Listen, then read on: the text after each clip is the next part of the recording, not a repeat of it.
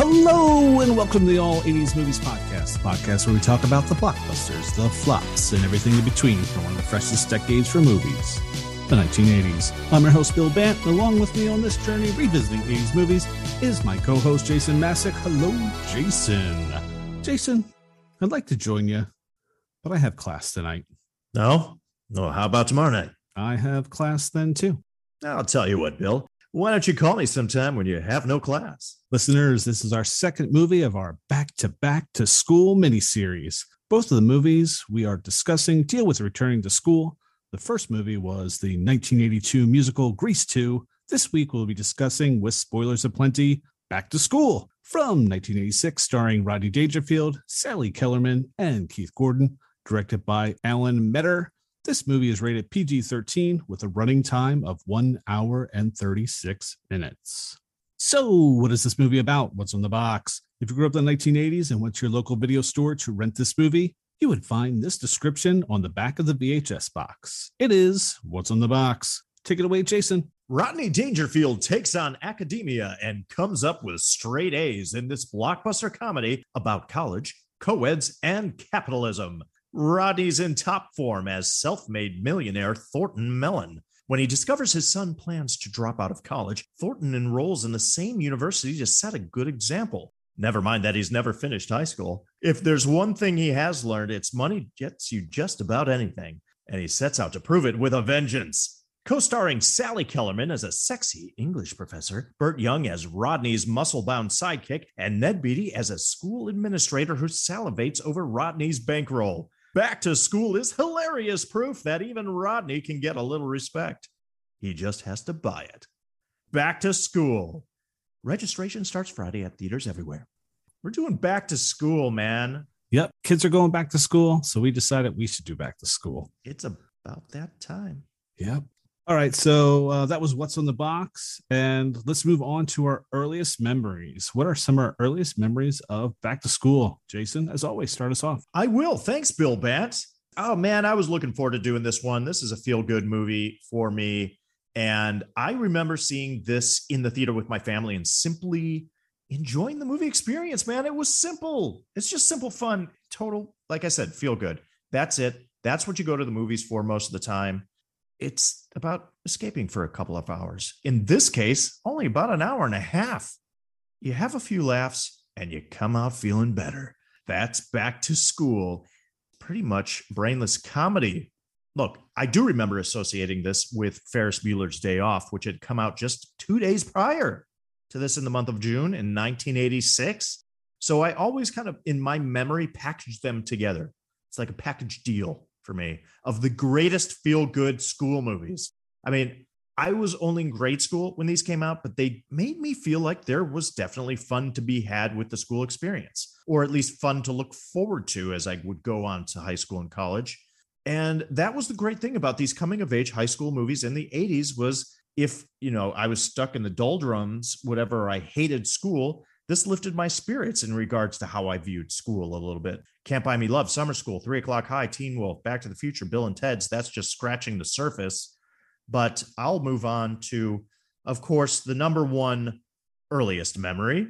It's all about Rodney Dangerfield. Man, an all-timer, an all-star, stand-up comedian, one of one, known for so much, but the one-liners, of course, they are unassailable. You know what? I don't believe I'd actually seen Caddyshack at this point, so I didn't know him for that film in particular. I remember watching some of his stand-up when I was growing up. I wasn't an enormous fan. I was a fan, just not an enormous fan. I always thought he was enjoyable. I always saw him on the talk show circuit. He was great. Here's just a random early memory, like just the smallest 20-second scene from the film. For some reason, I always remember this brief sequence when Rodney Dangerfield as Thornton Mellon and then his son Jason and his son's roommate Derek, they go back to their dorm room. And at this point in the movie, their dorm room has been completely transformed into this luxury suite. All the walls have been knocked down. And so it's been completely remodeled and it looks amazing. And as they each individually go through their 3 doors that were originally leading to their respective dorms, now it's all wide open. They all walk into this giant room together at the same time. You hear this swelling music that always cracked me up. It still does to this point when I watch it. And that's just a random early memory. And another one would be the fact that the protagonist is named Jason. We share a name in common. Wanted to give a shout out to the shorter fellows out there dating the taller girls. I'm all for it because Jason Mellon, a little bit of a shorter stature, and dates a very attractive, taller female in this movie named Valerie. A couple of characters there for you. And my final earliest memory, absolutely 100% has to be the Triple Lindy. The most memorable dive featured in a film. I'm calling it right here on the All 80s Movies podcast. I will second that. Hell yeah. Thank you, sir. And I'm always complaining about how actors can't dive worth a damn in movies. I mean, it goes back to, I think, Romancing the Stone may have been the first one where I called out Michael Douglas for a poor dive at the end of that film. I think there's a weak one in Big Trouble in Little China. There was something recently. It could have been Friday the 13th. I'm not positive. However, this one nails it. This is the creme de la creme. And that rounds out my earliest memories. How about you, Bill Bant? Yeah, Jason, for me, Back to School, this movie is a big deal to me because this was the first movie I went to the theater by myself. And it was also the only movie I got to see during the summer of '86. My mom worked for the city of Philadelphia as a nurse, and the city was planning to go on strike. And in order for us to make it, my mom had to cross the picket line, and she literally had to live at our job during this strike. So me, my younger brother and sister ended up staying at my grandparents for most of that summer. I remember sleeping in my grandparents' basement on a hammock while my brother and sister got the bedroom upstairs. And my grandparents had one of those old little black and white TVs, and I would stay up late at night and watch Carson and Letterman. And every morning, my grandmother would come in and wake me up to do laundry and yell at me like, "What are you still doing in bed? It's 9:30 in the morning." Well, I'm a kid. That's what we do, you know? But I was always a huge Rodney fan because of his appearances on Carson. I used to love watching his specials on HBO. I, like you, had not seen Caddyshack. My first Rodney Dangerfield movie was Easy Money. But yeah, the whole thing about going to the movies for the first time, for some reason, I didn't tell my parents I was going to do this. I think I lied to them and told them I was going to our community pool with my friends, which we usually did every day during the summer. It was a ritual. Sure. And I remember being extremely nervous because I went to an afternoon matinee. It was at the Tyson Theater on Tyson Avenue in Philadelphia. And I certainly didn't want anyone to see me going. I had just finished grade school. So I was going to high school. I was going to do my freshman year. And for some reason, I thought if someone saw me going to the theater by myself, that was somehow going to carry into freshman year of high school, and then I was going to be finished. Stupid things we think about when we're kids. Absolutely. But yeah, I remember going to the theater, getting my ticket, sitting down, trying to sit away from anyone else in the theater and kind of keep an eye on the entrance just to see who was coming in. And, you know, like I said, it was a matinee show. There wasn't very many people. And then I remember the lights going down, getting dark, and I was like, okay, I'm okay now. And I mentioned this in our Running Scared podcast. One of the trailers they showed before the movie was of Running Scared. Right. And there's a scene in the trailer where you have Billy Crystal and Gregory Hines, and they're in this like trash compactor, and they're in a car, and it's flipped upside down. They're having an argument about the $10. I wasn't going to bring up the fact that you still owed me $10. It's like, do you want your money? I was like, yeah, I want it now. And I busted out laughing so loud that I felt like everyone in the theater was then looking at me. And then I got nervous again. But then once the movie started, I was fine. And I remember leaving the theater. And I just remember because, you know, it was middle of June. It was hot, super bright out. So you can't see it first when you step out of the darkened theater. Right. Yeah. But just a sense of accomplishment that I did it, that I went to the movies by myself. I was so excited. I did it.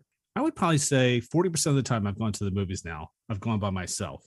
And it all started there with Back to School. So, yeah. So this movie holds a special place for me. I love it, Bill. I love that story. I remember when you had told it, or at least part of it, when we did the Running Scared pod. What a great memory. Obviously, a very vivid one for you. So thanks for giving us the full unabridged version. And also, I have to say, going to the movie theater by yourself is underrated. I absolutely love going to the theater by myself. I wish I could remember the first movie I saw in a theater by myself, actually. I got to think about that. But yeah, great memories. Anyway, are we ready to move into our initial thoughts and how we felt about this movie today? Yeah, let's move into initial thoughts. What are some initial thoughts about Back to School? Absolutely. So I had forgotten how sweet and simple this plot is in this movie. Thornton Mellon, our protagonist, wants to go back to school to be with his son to encourage him to stay in school. That's all, folks. No crazy stakes, no real risk outside of not getting a college education. We just have some lovable characters you want to see succeed. Easy enough. And I've said this on a previous pod. If the comedy plot is going to be that simple, that's fine. But your characters then and the relationships better be interesting, better be relatable or likable, and pretty damn funny if it's a comedy, right? And guess what? This is damn funny. It succeeds. It succeeds because of Dangerfield. They were really smart in building this vehicle for him and around him and allowing him to cook within the structure of the movie. I mean, look, he's an all-time great. Mentioned that already. And as an audience member, you want him to do his shtick. We're going to the movie theater to see this movie, to see him do his thing. So they gave him a character outline and an arc that works for his comedic stylings. It just makes sense. It works within the context of the story in the film, and nothing feels forced about his comedy in this movie. Now, the plot itself at times is borderline ridiculous. Absolutely. But I wasn't expecting anything else. So let's talk about the main players real quick. Of course, Rodney, who plays Thornton Mellon, man, his career spans decades from the 60s until he passed in 2004 at 82 years old. Again, famous for his stand-up. He does the lovable, disgruntled, everyman type. He's got his rapid-fire one-liners. The self-deprecating humor is the catchphrase, I get no respect. His fidgety nature, the big bulging eyes, always pulling on his collar and adjusting his red tie. I think he was just really well loved and revered on the stand-up comedy circuit, too, because he was such a big fan of stand-up comics and just really promoting other comics and just really provided that platform for them and is really well regarded and remembered for that, well respected for that. They just give Rodney Dangerfield a ton of credit. And looking at his filmography a little bit, 1963 to 1992, this is his span on The Tonight Show starring Johnny Carson, as you mentioned. I mean, he was on that show for 73 episodes. In 1980, he was, of course, in Caddyshack, which was his big first feature film appearance, which did a lot for his career. Then 1983 was Easy Money. In 86, he does this film, Back to School. But then he does the Miller Lite campaign. Tastes great, less filling. He does that from 77 to 86. The film Moving in 1988. And then he is also known for the 1992 sports movie, if you want to call it that, Ladybugs. And then in 1994, he takes a dramatic turn in playing the character Ed Wilson, whom is the character Mallory's dad. And I believe Mallory was played by Juliette Lewis in this film, Natural Born Killers. Kind of, you would think kind of strange, but as I remember, and I think he got some critical acclaim for this. He was pretty good. Yeah. Yeah. And then another notable film, 1997, he does Meet Wally Sparks. So moving on to another one of our main players, we have Keith Gordon playing the son to Rodney Dangerfield, and the character's name is Jason Mellon. He was back in 1978. He was in Jaws 2. I wanted to mention in 1979, he was in a TV miniseries called Studs Lonigan. The only reason I'm bringing that up is because I just want to say Studs Lonigan as many times as possible. And also because who played the titular role but Harry Hamlin. That's right, from Clash of the Titans. Studs Lonigan. I'll say it again, and I don't care. Keith Gordon was also in Dressed to Kill in 1980. Then he was in the Stephen King movie Christine in 1983. In 1985, he was in The Legend of Billie Jean. In 86, he's in this, Back to School. But got to give a shout out to Miami Vice. In 1989, Keith Gordon plays the role of Professor Terrence Terry Baines. in the episode Leap of Faith. And we'd like to shout out Miami Vice as much as possible. But I want to mention the fact that Keith Gordon is also a talented writer, film and television director. He's still directing TV today. He goes back to directing some big shows: House, Rectify, The Killing, Dexter, Nurse Jackie, The Leftovers, Better Call Saul, Fargo, Legion, and Homeland, just to name a few. Keith Gordon, actor, director. Now, one more main player I'm going to shout out here is Sally Kellerman, who plays Dr. Diane Turner.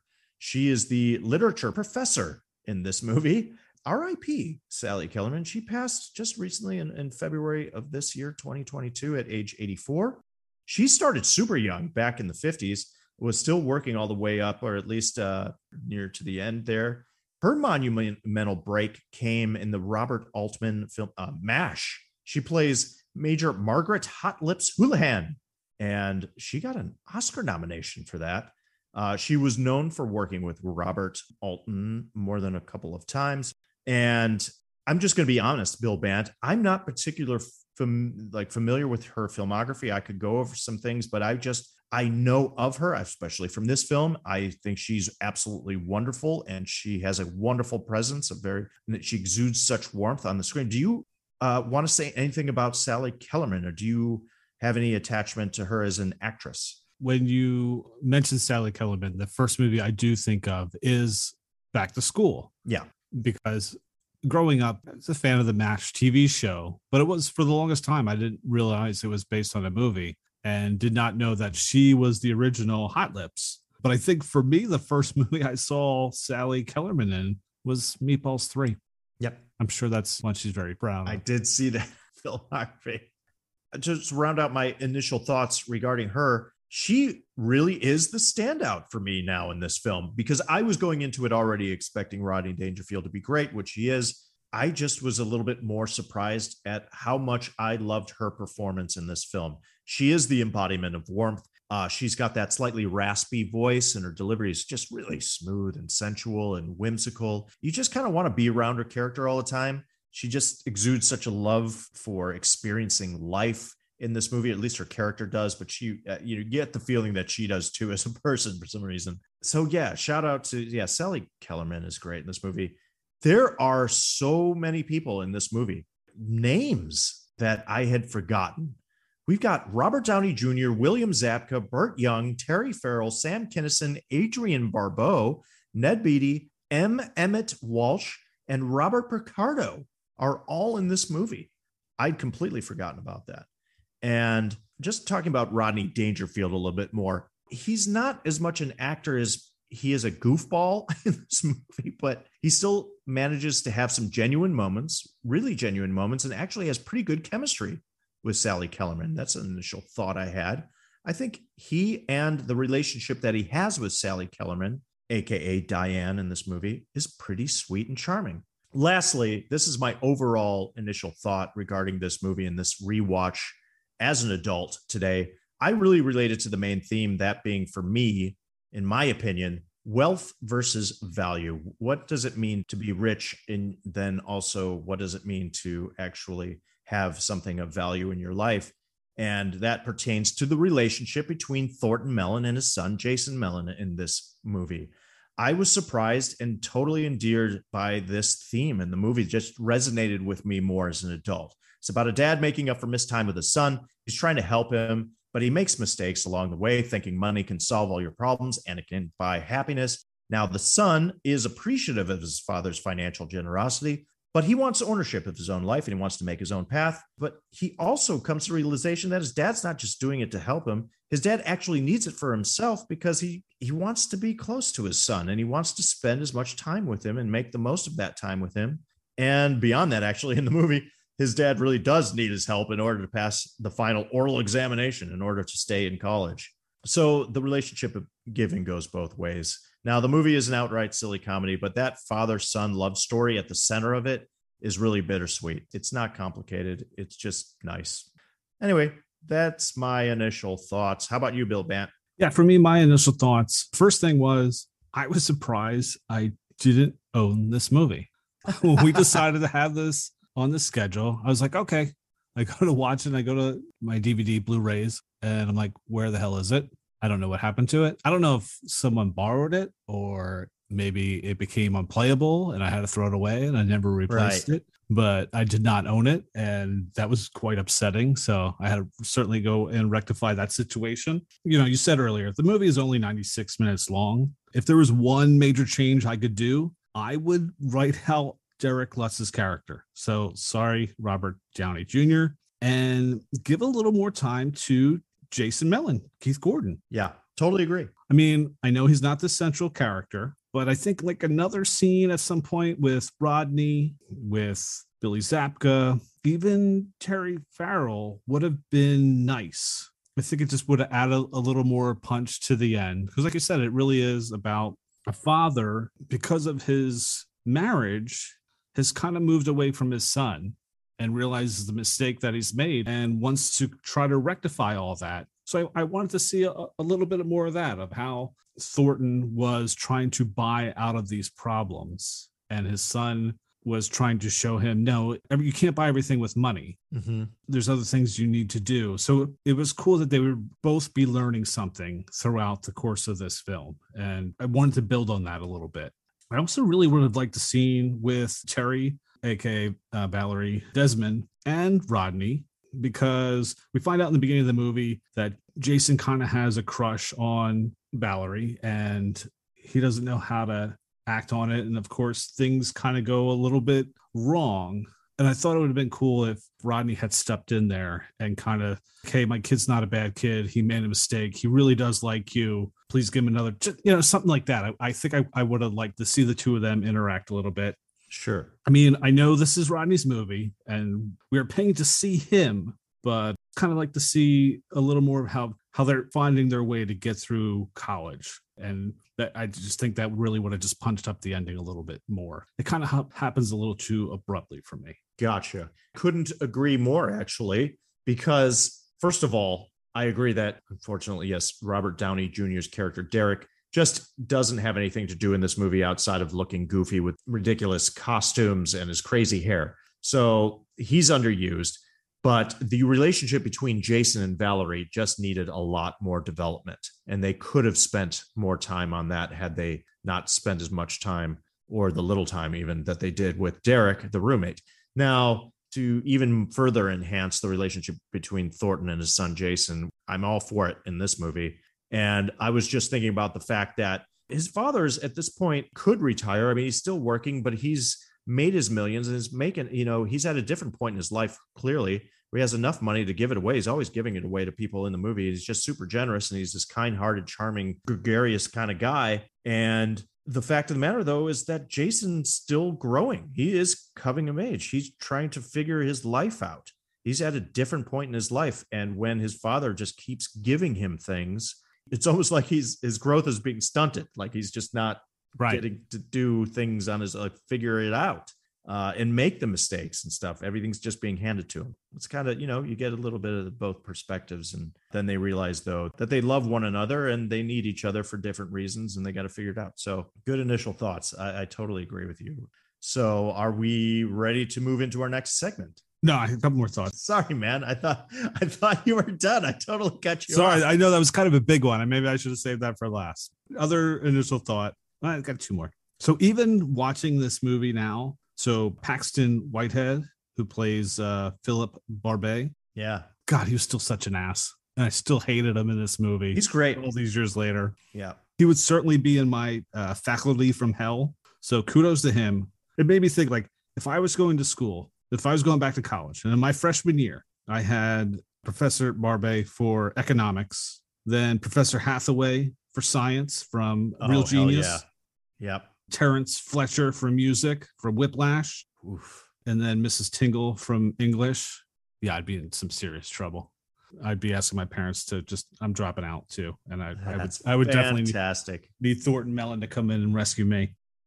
I mean, bottom line, what makes this movie work? It is Rodney. And I think what just makes this movie so funny too, if you told me this was a documentary about Rodney Dangerfield going back to school, I could almost believe it, because I almost feel like that was how he would react to all this. Yeah. And what's great about it, though, is that it feels natural, because there's a lot of times we have comedians that are in movies and they kind of force feed their bits into the film. Oh, yeah. But the way they all did it for this movie, it works. His character works in this premise. That's what I love. You know, he's not intentionally doing the no respect stuff. Just the way the one-liners are, it all works in the movie. And that's what's so great about it. And that's what just makes it such an enjoyable, quick watch. If you like Rodney, he delivers. Outstanding. And I want to apologize for cutting you off earlier again. However, all right, so let's move on to favorite scenes. Very good. First of all, we should do a Faculty from Hell mini-sode on this podcast. Yeah, we should. Casting our own faculties from hell, like kind of like the Mount Rushmore of who we'd want and who we would hate. And you could do the opposite too. Like who would you want? Like your favorite teachers, like or whatever from 80s films. That's great stuff. Oh, and I was going to say something else. What was it? What was that last initial thought you just had about Rodney?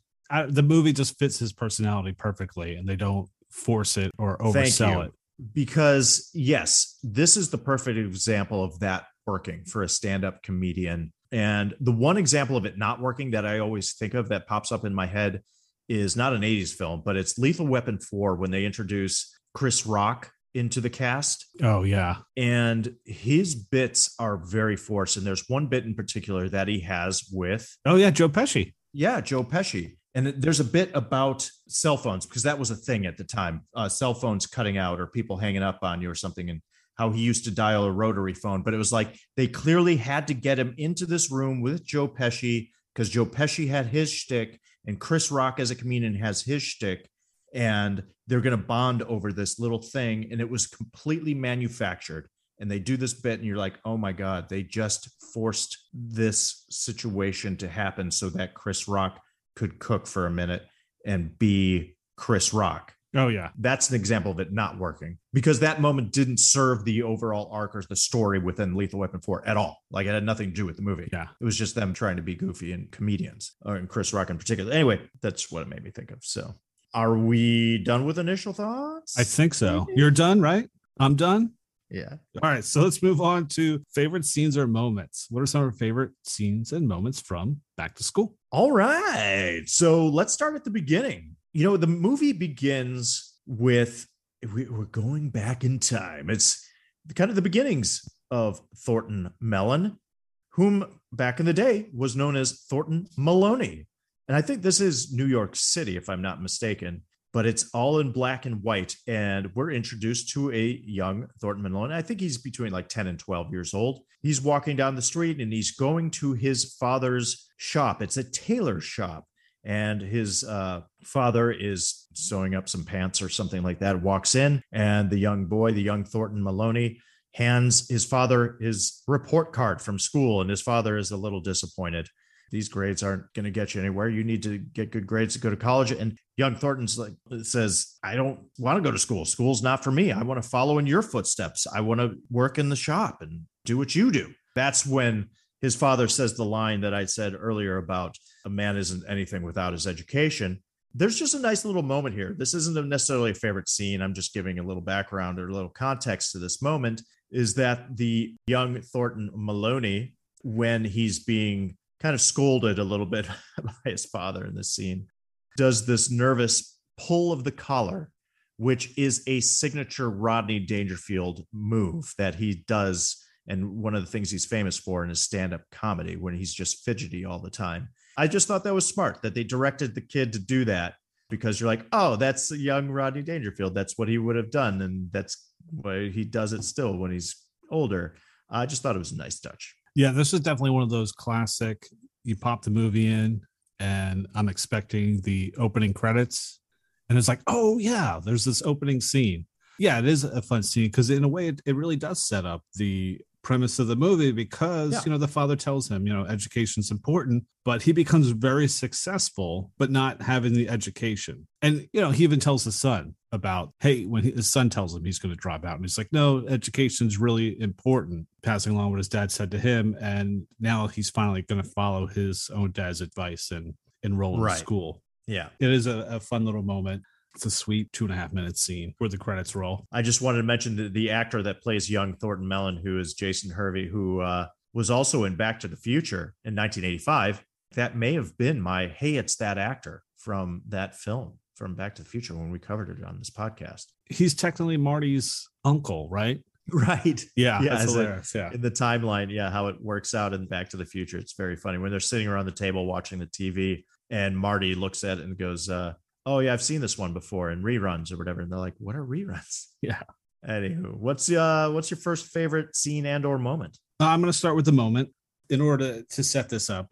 So the movie starts, and it starts with a party with Thornton and his wife, played by Adrienne Barbeau, and they're celebrating their 5th wedding anniversary. But you can kind of tell this marriage is doomed. And by the end of the scene, Rodney asks for a divorce, and he tells Lou, who his chauffeur, confidant, Lou's always kind of with Thornton, that, you know what, because of this marriage, I've ignored my son for the last 5 years. We're going to college to visit him. So there they go. They take off. And Thornton has talked to Jason, and Jason's kind of been telling some white lies about college. Right. He's told his dad he's on the diving team, and he's really the towel boy. He's in a fraternity, but no, he's living in the dorms. Once Rodney gets there, he's going to find quite a few surprises. So they get to the college, they pull up to a building, and Rodney and Lou get out. And Thornton assumes that it's a fraternity, and that's where his son must be staying. He goes running into the building, and it's a sorority. But Rodney does not find out it's a sorority until he goes upstairs into the women's showers. And of course, hey, it's a PG-13 movie. It's an 80s movie. You got to show some breasts. 80s boobs. That's right. Rodney accidentally sees one of the sorority girls naked, and all of a sudden cut to Rodney's in front of the sorority with either campus security or the police. Yeah. And the police are escorting Rodney out, and one of the security guard or the officer is like, perfectly understandable, Mr. Mellon. It was an honest mistake. Let's just call it a bad day. And Rodney comes back. Hey, you're all right, officer. Here's a little something for the kids, and pulls out this big wad of cash and just hands the officer a couple of dollars. And the security guard's excited that he's got the money, and he comes back with, I don't have any kids. And sorry about it, I got to do my bad Rodney impression. So it's like, no kids. Hey, well, go get yourself some kids. Take it all. And he just hands him the whole wad of cash. And then he just follows it up with, and just remember, the best thing about kids is making them. And they start laughing together. And it just shows he's very wealthy, and he's very well known because he runs this chain of tall and fat stores. Yeah. So most of the people he kind of knows are customers of his, and he does these really outrageous commercials. So certainly very popular. But I think I like about the scene, it just shows that he just has that personality that people just attach themselves to. Even though he's given this security officer money, he's not trying to bribe the officer. No. It was essentially an honest mistake. So just because of himself, he just has such a demeanor, and just people just gravitate and love him so much that he's just able to work these things out. And that's what I just kind of like, because then you kind of know in the scene, I'm like, okay, this is what we're going to be dealing with throughout the rest of the movie. He has such a personality that once he steps in the room, all eyes are on him, and he can have his way with however he wants, but he doesn't abuse it. He wants to be a part of it. He wants everybody to enjoy what he feels. And I think it really shows in this quick opening moment. And he just appreciates everybody for what they do, and just kind of wants to reward them for the work that they do. And you just know, like, okay, once you find out he's going to college, it's like, oh yeah, it's going to be a fun time. 100%. Great moment, by the way. It's really funny when he's talking to that cop and he's like, yeah, go make some kids. But yes, he's very genuine in giving the money, because he's just, at this point, he's made his millions. And I agree, he's not abusing the fact that he's rich. He's just wanting to give back. He has the ability to give it away and just provide some of the happiness that the money has afforded him. Yeah, just people love him because he is a charming, but he's genuinely a good guy. It's coming from a good place. He's well intentioned when he's giving the money away. So yeah, just a really lovable dude. He's not, like you said, he's not trying to buy anybody with it. But yeah, good points and good moment. Because you kind of see it again, and you mentioned this in initial thoughts when they redesigned the dorm rooms. Yes. And the construction worker coming out. Yeah. And he's like, hey, thank you for doing this last painter, minute. Yeah. And he's like, I put a couple extra bucks in the bill for you guys to throw a party. Like, he understands. He asked these guys for a last minute favor. They were nice enough to oblige. You did something for me. I'm going to do something for you. Enjoy some drinks or whatever you guys are going to do with this extra money. And that's just who he is. And that's just great. Yeah, absolutely. Again, like I said, it comes off this way where he just feels like he knows he's been very fortunate in his life and he just wants to give something back. But credit to Rodney Dangerfield's performance too. He is very charming in that way. He doesn't come off as a prick or whatever, just like some entitled rich guy, like a stereotypical a-hole, that has too much money. Right. What we see in the beginning, that he has business smarts. And he is right. He's trying to make money. He's trying to make a profit, but he understands too that he has this wealth, and he'll give it to those that he feels deserves it. It's a good point that he worked pretty hard to get where he is. He's a self-made guy. Mm-hmm. Anyway, and speaking of, you mentioned the kind of the obnoxious commercials that he has for the Tall and Fat store that he owns and runs. And that was another moment I had. It's near the beginning. It's when he's riding in the limo and we see that Lou, his best friend that he grew up with, who is his driver, and Thornton is in the back of the limo and he's watching on the little TV that he's got in the limousine. He's watching his own commercial for his own store, kind of reviewing it almost and kind of critiquing it. He was even asking Lou for some critique on the commercial, but you can hear Thornton's voiceover, the narration from the commercial as it's playing on the little TV in the limo.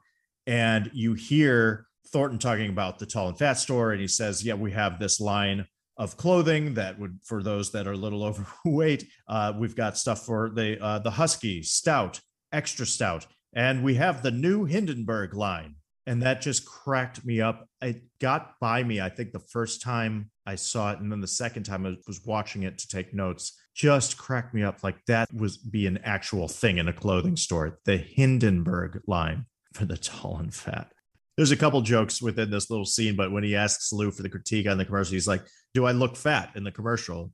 And Lou's like, yeah, you put on a little weight. And he's like, I got to hire bigger actors. That's just another little moment that I liked. So moving on for me. So favorite scene. So this is one of my favorite scenes. I'm sure that this might be on your list too. So Thornton has enrolled in college with his son. He's on his first day of class. And we get to meet one of his teachers. And I think this is the first class he goes to without his son. So he's on his own on this one. And he goes to Professor Turkison's class. Yeah. And Professor Turkison is played by the late, great Sam Kinison. Hell yeah. Who is one of the stand-ups that Rodney actually helped on one of his specials. So it was kind of cool. So if you knew who he was and know his brand of stand-up, as soon as you see him on screen, you're like, oh boy, well, where's this going to go? So Professor Turkison teaches American history, and he's introducing himself to the class and kind of talking a little bit about the subject we're going to be talking about is Vietnam. And he asks his students, what happened with Vietnam? Why did we pull out of the conflict? And we have our nice little stereotypical goody two-shoe girl in the front, and she raises her hand, and Turkison calls on her, and she gives your standard textbook answer.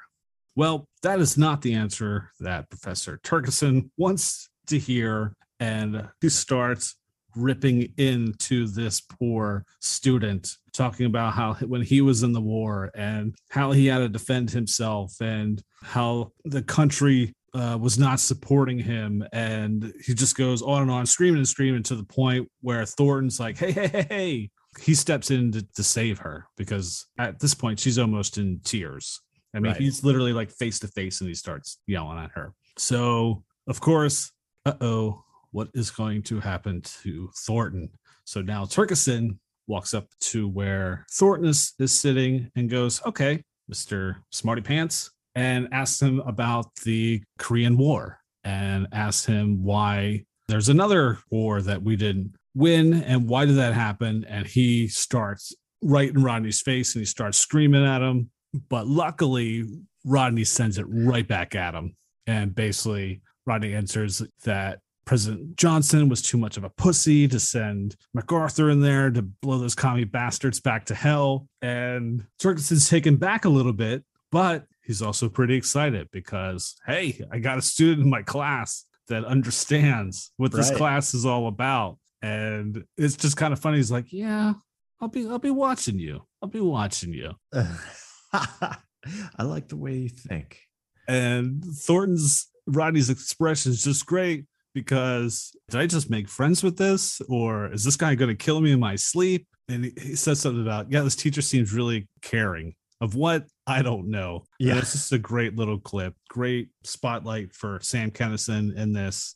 Really funny, especially if you knew Kinison's brand of comedy. But there you go. They wrote it in there perfectly for him, and it works. And that's what I like about this too. Great call. Great scene. I regard it as one of the iconic scenes in the film. I'm always looking forward to it. I absolutely adore Sam Kinison's ability to come off as calm and natural as can be in the beginning. I think he's actually a pretty solid actor in the opening of the scene because this is contemporary American history.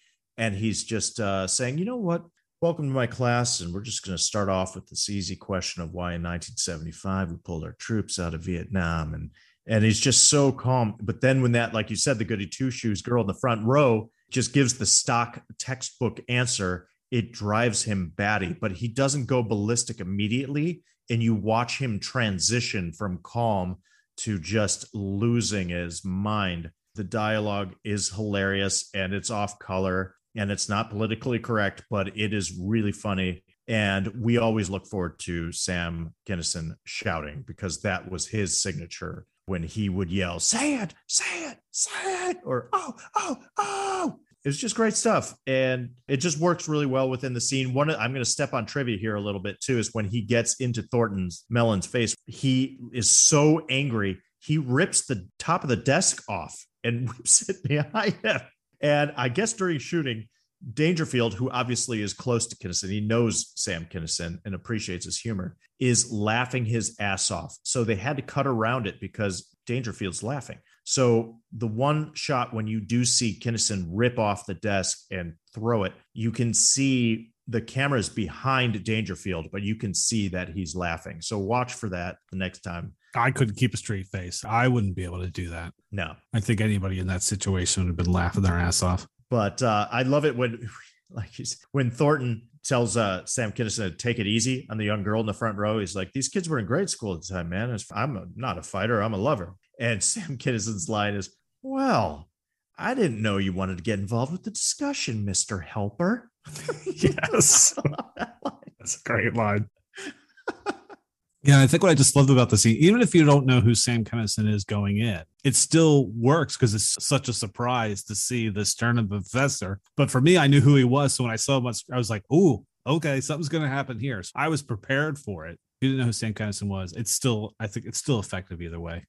If you don't know, then it's the shock of it works. So it works both ways, whether you know him or not. But wonderful scene. I want to call out a moment that cracks me up here. One of the relationships I really like in this movie, and it's not like they don't go into depth here, but you get a real idea of it just from the brief interaction that they have. And that's the relationship between Thornton and his right-hand man, Lou, his driver and just confidant and buddy and bodyguard in some situations. Lou is played by Burt Young, whom you may know as Polly from the Rocky franchise. Burt Young is great, and he's great as Lou in this. And you really get a sense that Lou and Thornton, they grew up on the block together back in the day, and they kind of had each other's back, and they've been best buddies ever since. And now Thornton, who's this self-made guy who's made his millions, has kind of helped his buddy Lou out and given him a job and keeps him close because he's his friend. What a great deal for both of them, right? It's a win-win. Anyway, beginning of the film, Lou has driven Thornton to the office, and he goes into the big building with his name on it and walks into the boardroom where there is a board meeting, and all of the business people are there talking about business and how things are going for the Tall and Fat line. Lou is standing there still in his driver's uniform. And during the scene, there's some jokes that get thrown around, but the phone rings and Thornton picks it up, and it's his son, Jason, calling from school. And Thornton tells him, oh, hey, it's a 5th wedding anniversary. I want you to come in town. And Jason doesn't want to because it's not his real mom, and he is not a big fan of whom Thornton has married in this situation. So anywho, what's funny about this is that Lou is the one that actually answers the phone for Thornton when it rings. So not only is Lou like his driver, but he's like his secretary too. It's just ridiculous. Here's Lou, this big guy in the suit, and he's got that 5 o'clock shadow. He's looking pretty shabby, actually, but it doesn't matter. And there's all these professionals in this room. Now Thornton's on the phone now talking to his son, and one of the board members says, hey, we've got business to attend to. Are we going to talk about business at hand? And Lou just gives them this look, and he's like, back off. Yeah, okay. Not going to mess with Lou. No problem. And then basically tells them all to beat it, and everybody leaves. It's just great. I love Lou in this movie. We just want to give him a shout out because I'm going to mention him in one of my favorite scenes here coming up. Yeah, Burt Young. Yes. Big fan of Lou also. I wish they had let us know how the two of them became friends at some point during the movie. Yeah. But I just get that feeling seeing the two of them together that they must have met somewhere between 8 to 12 years old. And Lou was going to kick the shit out of Thornton for some reason. But just because of Thornton's personality, he talked him out of it and turned it around. And they've been buddies ever since. Yeah. That's just what I get out of it. I really love the way they use Lou throughout the film. He's kind of there. They don't overdo it. He's just one of those guys he keeps around, Yeah. There's a lot of people out there. A lot of people have friends like that. Lou is by no means like a hanger-on. He's not like a freeloader. Oh, no. He does a lot. Yeah. For him. Yeah, he does. Absolutely. I love that call. It would have been great to see their history. Yeah. When they were kids, because I also see that like in grade school, if it wasn't Lou coming after Thornton and then Thornton using his charm to win him over, I could see on the grade school playground, like a fight breaking out and possibly Lou stepping in and protecting Thornton at some point or standing up for him and beating the crap out of all the other kids. Right. And then they're like, oh yeah, we'd be a great team. Mm-hmm. So good call there. All right, so I got another moment for me, and this is later in the film. So Rodney's enrolled in school, and it's a bit of an adjustment for him. He realizes the end of the semester, finals are coming up. So he basically brings his office to campus to do his work for him. So they're writing the papers and all that stuff. So anything they need to turn in is basically through work. So he gets called out on it from Philip Barbet, and he's brought to the dean's office, and that's where they accuse him of plagiarism for all of his work this semester. And Dean Martin is played by the wonderful Ned Beatty, and he's hilarious in this. He is the dean of the school, and his job is to make sure the school keeps up its reputation and the fact that Thornton wants to enroll in the school, even though he hasn't finished high school and he has none of the things that are needed to enter. But hey, Thornton decides he's going to build a business school in his name for them. So, hey, that's how he got enrolled. So it's just kind of funny how that kind of happened. So Dean Martin's always trying to protect him because he doesn't want that check to not clear. So Thornton's been accused, and as the dean, he has to follow through to see if these accusations are correct. So it's Philip, Dean Martin, and Thornton are in the dean's office. And Dean Martin says to Thornton, Mr. Mellon, I'm only going to ask you once. Is this your work? And you see Thornton, he's kind of sitting there. He's kind of sweating a little bit. And it's like, I can't lie to you, Dean Martin. And you're like, oh, here it comes. Here it comes. He's going to admit that he didn't do it. Yes, it is. And just looks at him straight in the eyes like, yes, it is. I love it. There's just a quick beat, and Dean just turns to Philip and goes, I'm satisfied. Yeah. And of course, Philip's all pissed off, and they decide that if it's true that Thornton has done his work, he can easily pass an oral examination, which is basically just going over everything that he has. And as an audience member, you're like, oh shit, he's in trouble. What's going to happen? Takes it into the third act of the film. But I just love Ned Beatty in this. He's just hilarious. And yeah, it's just a fun little scene. Ned Beatty is great. And yes, ladies and gentlemen, his character's name is Dean Martin. But it is funny because every time you hear, they call him Dean Martin the whole time. Mm-hmm. And of course, a lot of us think of the famous Rat Pack member, Dean Martin. And it is purposefully that they use that name in this movie, that they wrote it that way, because, as I had mentioned earlier, Rodney Dangerfield made the talk show circuit, and he often appeared on Dean Martin's show. So he was friends with Dean Martin. They thought it would be funny. Why don't we call the Dean Martin? And then the entire time in the movie, they can call him Dean Martin. Right. And that scene's great. And it does reinforce the fact that Dean Martin, Ned Beatty, he's all about the money, doesn't care about anything else. He would let Dangerfield get away with murder just because he had donated so much money to the school. That's just really funny scene. Is this your work? Yes, it is. Just lies right to his face. So the sporting event at the center of this movie is diving, the diving team. And a lot of these dives take place on the 10-meter platform. What does that remind you of, Bill Bant?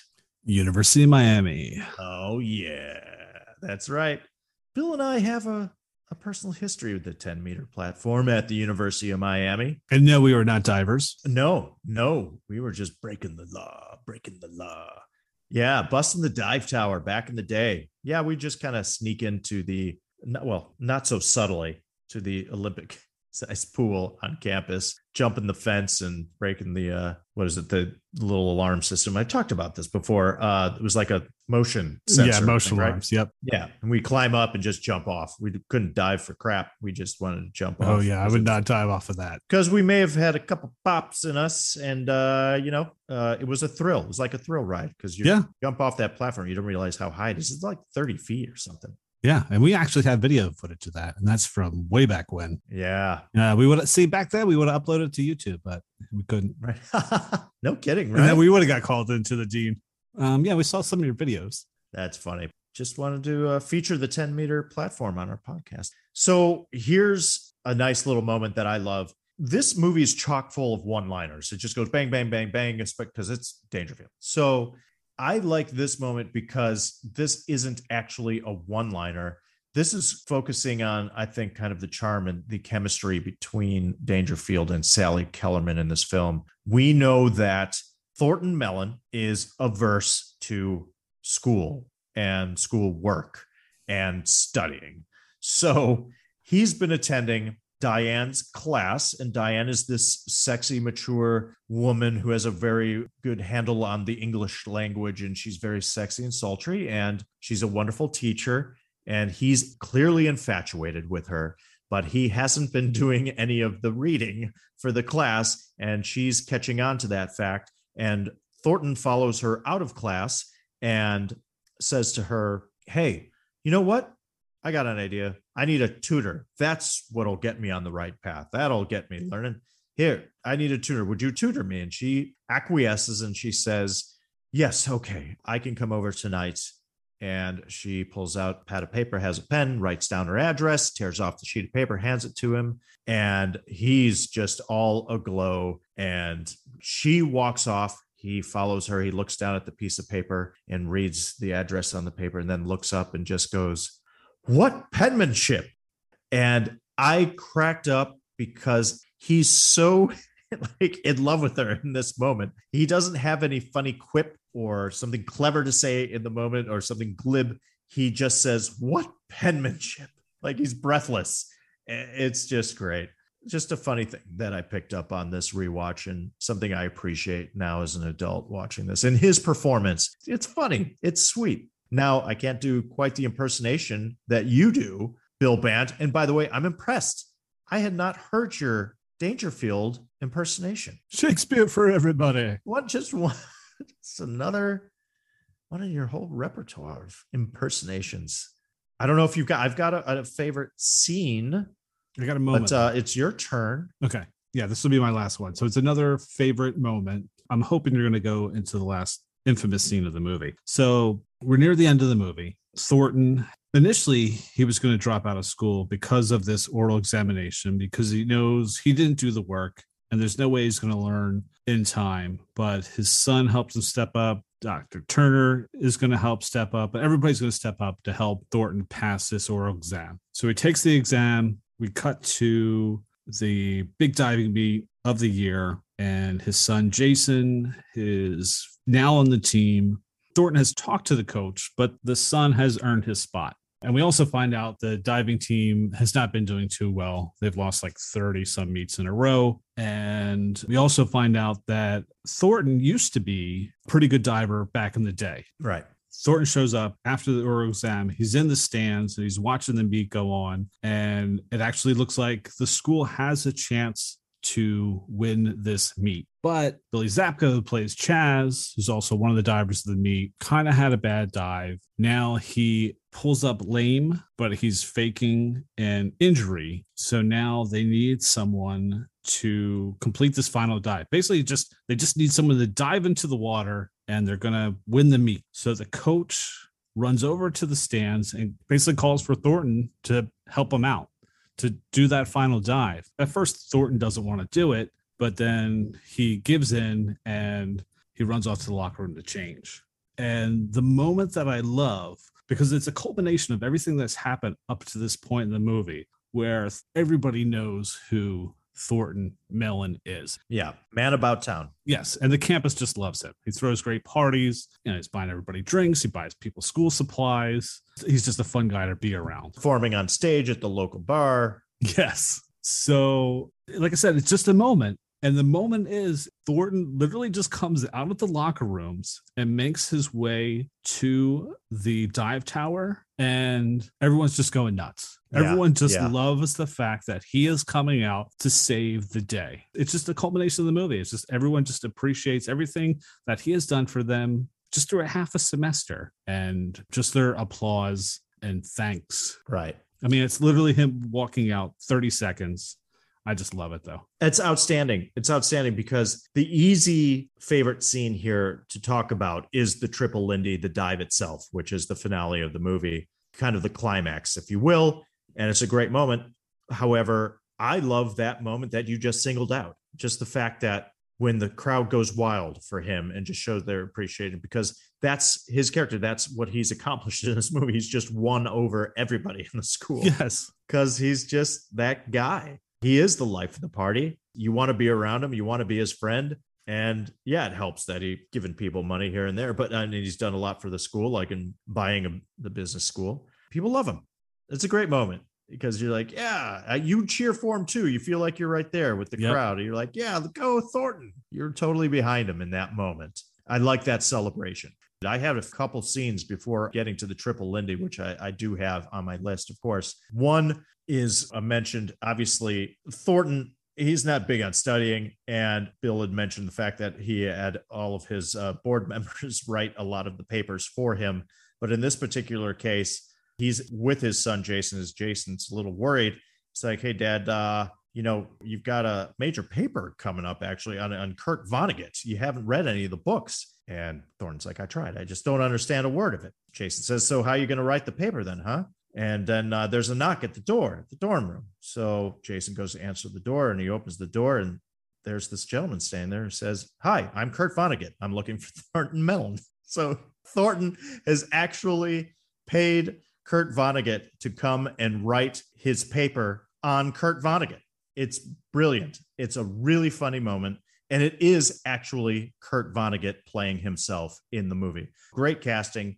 And then in the scene soon thereafterward, when Diane realizes that there's been some plagiarism and Thornton isn't writing his own paper, he was supposed to write the Vonnegut paper for her. She says, whoever did write this paper doesn't know the first thing about Kurt Vonnegut. Anywho, I want to give a quick shout out to Danny Elfman, man, who does the score for this movie. Some great music. It's a really, really well-known theme if you're a fan of Danny Elfman's film scores. And I just want to talk about this one scene real quick. It's the party scene in the dorm room post dive meet, and Oingo Boingo is performing. Yes. Love it. Performing Dead Man's Party. great song. I'm singing along. I'm a fan of both the band and Danny Elfman himself and Steve Bartek. I mean, it just great stuff. Ladies and gentlemen, a couple albums you need to buy if you don't already have them, or download, I should say, is that Best of Oingo Boingo. I listened to that ad nauseum for a while. And if you're a fan of Danny Elfman's music scores and film score work, buy Music for a Darkened Theater, Volume 1, at least. And there's 2 volumes, if I'm not mistaken. But yes, you get them both. Get them both. But the first one is definitely a must. I just want to shout this out really quick, because I really was keying in on the father-son relationship in this film. And I love this kind of bookend here, the scene after the dive meet where Jason, he dove poorly. He had a bad showing and he's upset, and he goes to the party, drinks a little bit too much. Of course, Thornton's living his best life and he's having a great time, but Jason storms out, and then Thornton follows him, and Thornton is telling Jason, look, I just want the best for you. That's all I've ever wanted for you. And Jason replies, I know, but you don't know when to quit. And Thornton replies, I just want to see you happy. That's all. And Jason says, well, take a good look, because I was a lot happier when I was miserable. Love that line. And that just kind of sums up the fact that Thornton's been doing a little bit too much and throwing his money and his weight around a little bit too much, taking care of his son, when Jason just wants to make a path for himself. And then later on, there's a brief scene between Jason and Lou lets him know really what Thornton's trying to do and why he's doing it, and simply says, hey, your papa loves you, eh? He's looking out for you. Look out for him. And Jason replies, okay. Meaning, oh, I get it. My dad, yeah, of course, he wants to buy nice things for me and he wants me to be comfortable, but he's here because he just wants to be close to me and he cares about me. He loves me. And he actually does need my help in order to pass the exam and stay in school and stay near me. And that's the message here. And the fact that Lou, Thornton's right-hand man, is the one to deliver that message to Jason is kind of cool in that moment. It's a really brief scene. So I like that stuff there. But yeah, the triple Lindy, man, getting to it. Before I do, Bill Bant, was there any other favorite moments you wanted to throw in? No, I just wanted to touch on really quick on the stuff you just talked about. And absolutely. I remember all of it. The Kurt Vonnegut, to me, is funny because I actually forgot that Kurt Vonnegut actually does show up in the film to write the paper. But I remembered the second and third part of it, the part where Dr. Turner is upset that she feels Thornton plagiarized, and the person that he got to plagiarize doesn't know anything about Kurt Vonnegut. And then it cuts to Thornton in the dorm room having a conversation with Vonnegut saying, he's all mad, I'm going to stop the check. And all of a sudden you're like, fuck me. Right.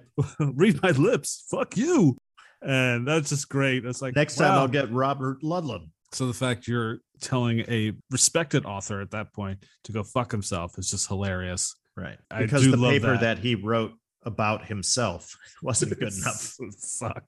We've mentioned this before, and can't say enough about Oingo Boingo and Danny Elfman. And the more you listen to this podcast, Oingo Boingo and Danny Elfman is certainly going to be a huge part of it. Oingo Boingo has done music for so many movies. Yeah. And Danny Elfman really just started taking off at this point, the mid 80s, about, doing film compositions. I love the score for Back to School, the main theme. I use it for work a lot of times. I'll play it when we do some of our educational workshops, and we're just waiting for it to start, and I'll have that music playing. That's great. It's just so catchy. I love it. I agree. I own those soundtracks also of Danny Elfman, Oingo Boingo, and enjoy them immensely. And then what else did you discuss? What did I miss, Jason? I was just talking about the scene. Oh, right. And Jason, and then Lou and Jason. Yes, it is a very touching moment. Just even you describing it, I was getting a little choked up there. I was like, oh yeah, that really is like the theme's just right there for you.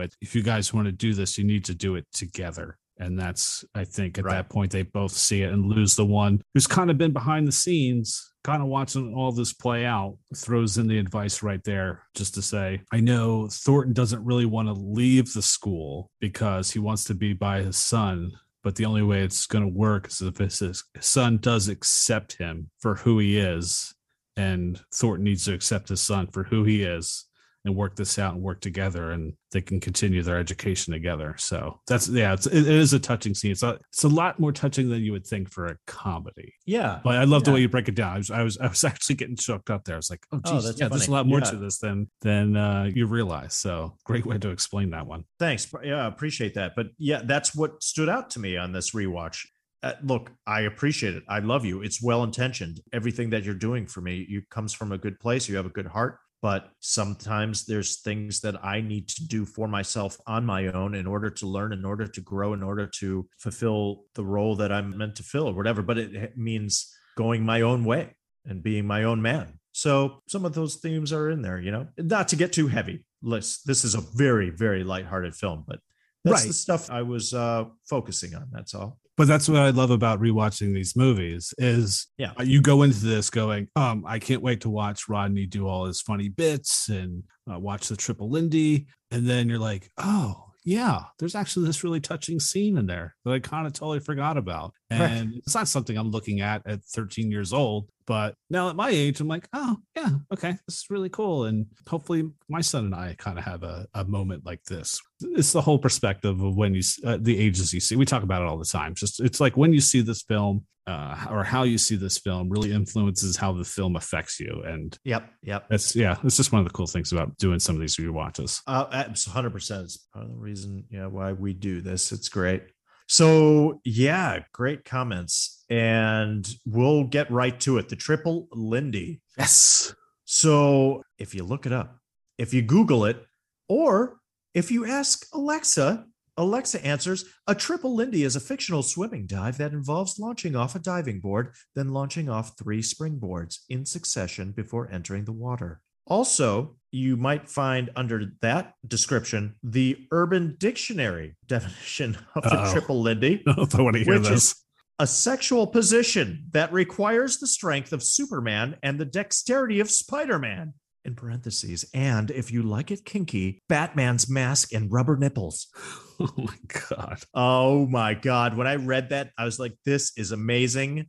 I can't wait to read it out loud. Freaking hilarious.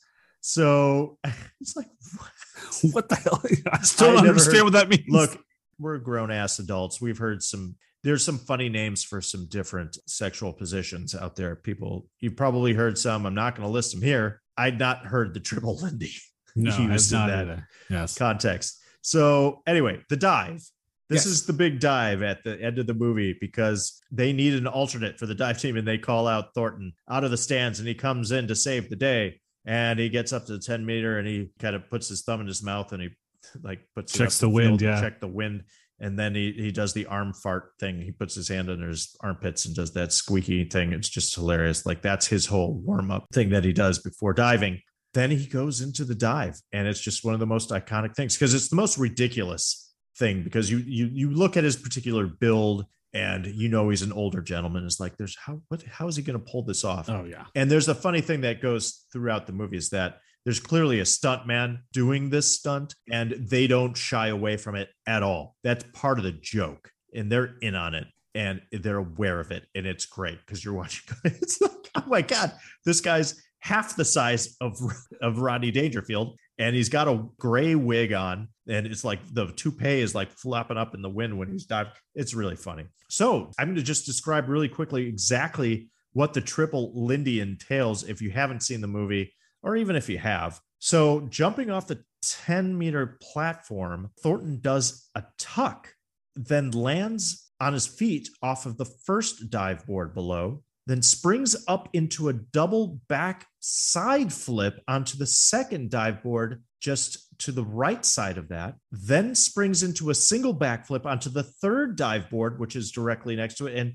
springs into a single backflip onto the same dive board, then springs into a double front flip, and finally dives into the pool. I think I described it somewhat accurately. Hopefully you could visualize it in your head. If not, watch the movie. It's brilliant. And the brilliance of it is you watch it going, could somebody actually do that? Oh, yeah. I don't know if it's ever been actually performed. According to the research that I read, obviously they didn't really do it in the movie, but I didn't read anything about someone actually accomplishing this. I remember as a kid going to see dive shows. And I mean, I've seen dives where guys were way higher than 10 meters jumping into a pool.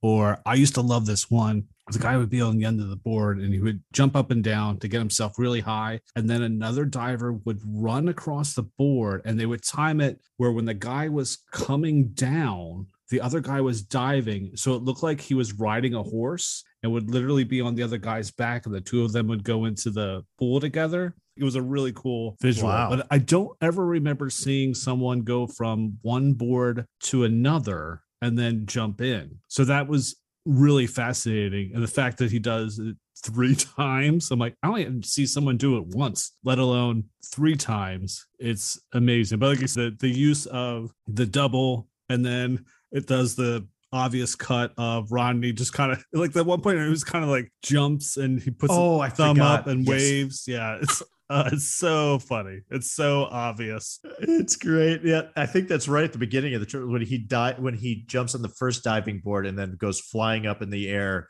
He comes into frame, and it's really funny because it is Rodney Dangerfield, but he's like, there's no cutting form around it. Yeah. And he just like does this goofy smile as he's floating in midair with his hands up in the air, like giving almost like a thumbs up or waving. It's really, really funny. Anyway, great stuff. So that's all I had for favorite scenes. If that wasn't enough, just the fact if you say to someone Triple Lindy, they know you're talking about that dive in this movie, and that's just what makes it so iconic. It's hilarious.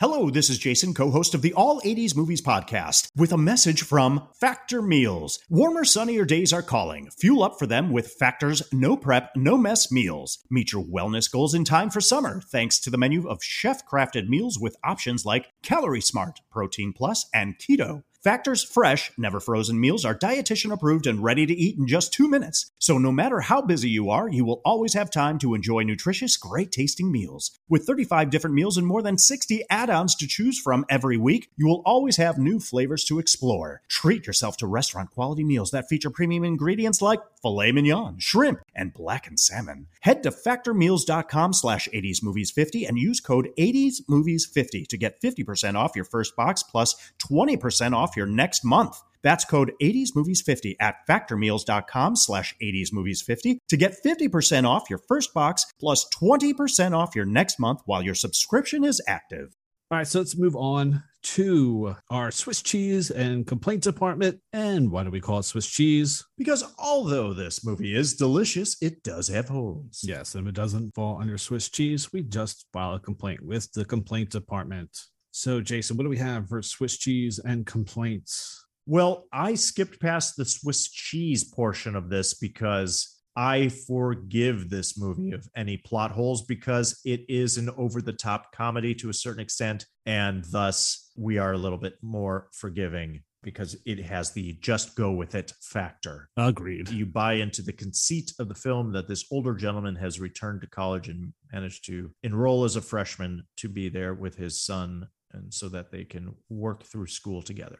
And I go straight to complaints. And this is a question and sort of a complaint. It's a complaint because it is a question. Okay. Meaning, how old is Jason supposed to be in this movie? We understand he's a college student, but I was a little confused as to what year he was in school, because we do see Jason and his roommate, Derek, Robert Downey Jr., get into the bar. They have to show their ID. I understand they could be fake IDs, but I was just trying to figure out what semester this was or where they were at in their career in school, because I'm with you on this. I thought for sure Jason was a freshman.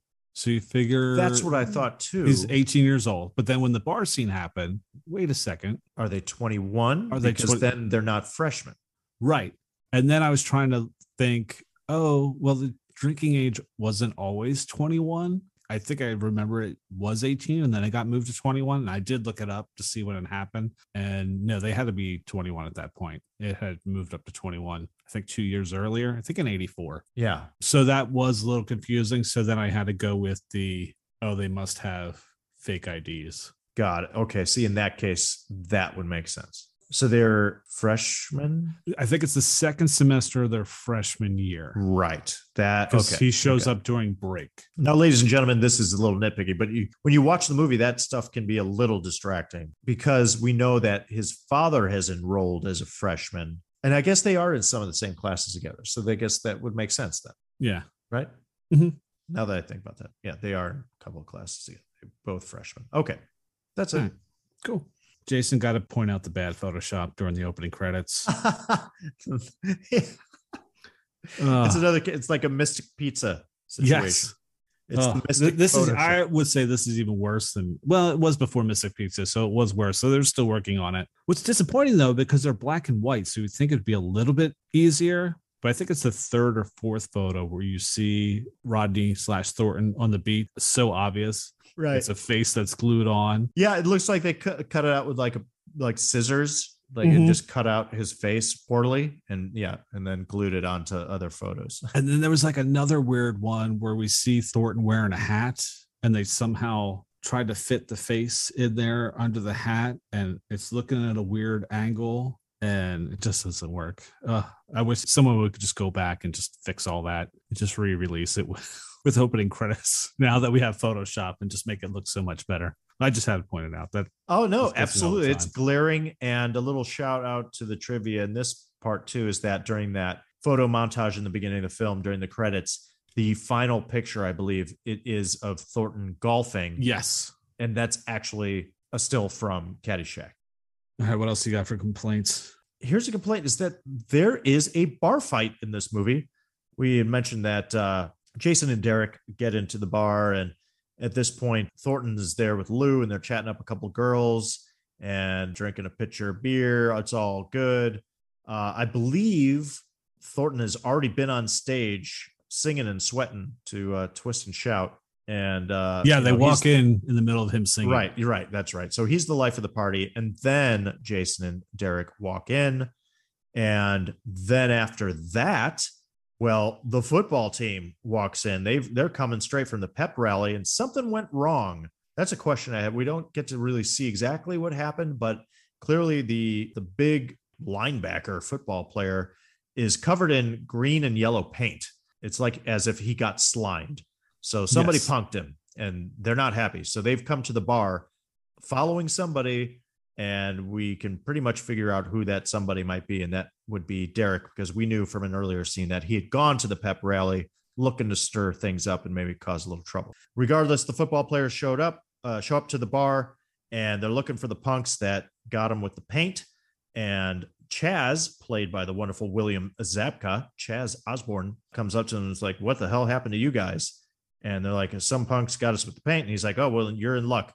Derek's right over there." The football players go over to Derek, and the big guy picks up Derek basically by the face and starts getting into his face. Derek has some witty comebacks and things to say to the football player, and he's about to get his ass royally kicked when, of course, Thornton steps in, is like, hey, what's going on? And the football player's like, "What are you going to do?" And Thornton's like, "Well, I'm not going to do anything because I don't get physical." But he does. And you see Lou, who's sitting in the booth, and he turns around and he picks up the napkin holder and crushes it in his hand. And it's just great. You're like, oh shit. Lou is old school. You don't mess with him. He's one of those guys. That's what I love when they have a guy like that in a movie where he may not be the most physically imposing, or he doesn't look like he's like in the best of shape. He's just one of those heavies, kind of has a rough look about him. He's like a street fighter. Yes. He comes from the neighborhood. Yeah. You don't mess with that guy. And you can see it in the football player's face too. He's like, oh shit. And so Lou gets up into his face, and Lou throws the first punch. Lou starts the actual fist fight, and all hell breaks loose. It's really kind of goofy, and the music's going, and people's bodies are getting thrown around. Hijinks ensue. But at the end, Lou literally picks up one of the football player kids and rams his head into the jukebox. Oh, yeah. I couldn't believe it. I was like, whoa, that's violent. And then the following scene, now we're back at school, and we're thinking, well, Lou's got to be in jail now, or Right. he's going to be paying a hefty fine because of damages and whatnot, or he's going to get sued.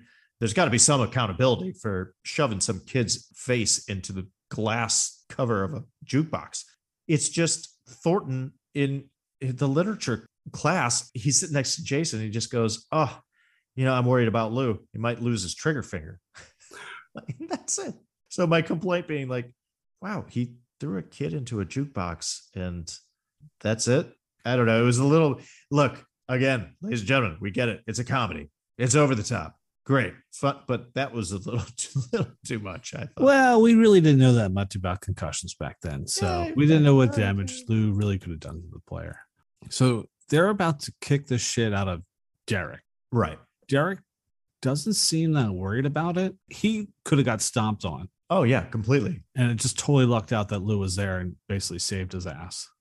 Oh, yeah, totally. Well, I mean, Thornton steps in first, but still, if Lou wasn't there, they all would have gotten their asses kicked. Yeah. So, yeah, Derek is rather nonchalant about the whole thing. And I don't know if he was just expecting his butt kicked and just lucked out. Yeah. Was he just planning ahead going, I'm just going to go to the school if he survived? Yeah. And get them kicked off the team? Yeah, I don't think so. Yeah, not very smart on Derek's part. No. To even start all that. Yeah, complaint from me. So we find out that Valerie Desmond loves Jason my God. Mellon. Yeah. At the end of the film. Okay. Now we know that Jason does have a crush on her, but I cannot figure out why Valerie Desmond feels the same way.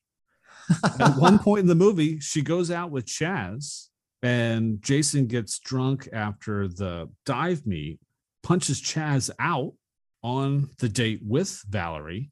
So Chaz and Valerie are dating and he punches Chaz out.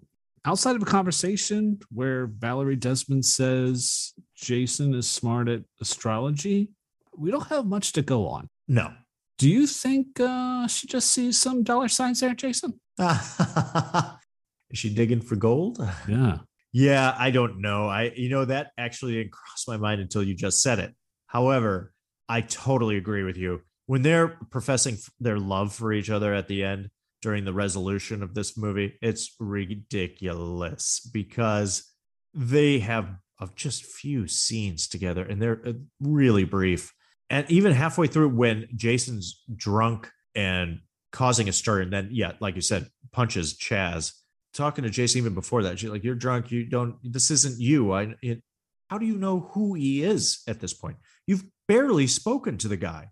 Mm-hmm. They've met at the library. They've met in the line for registration.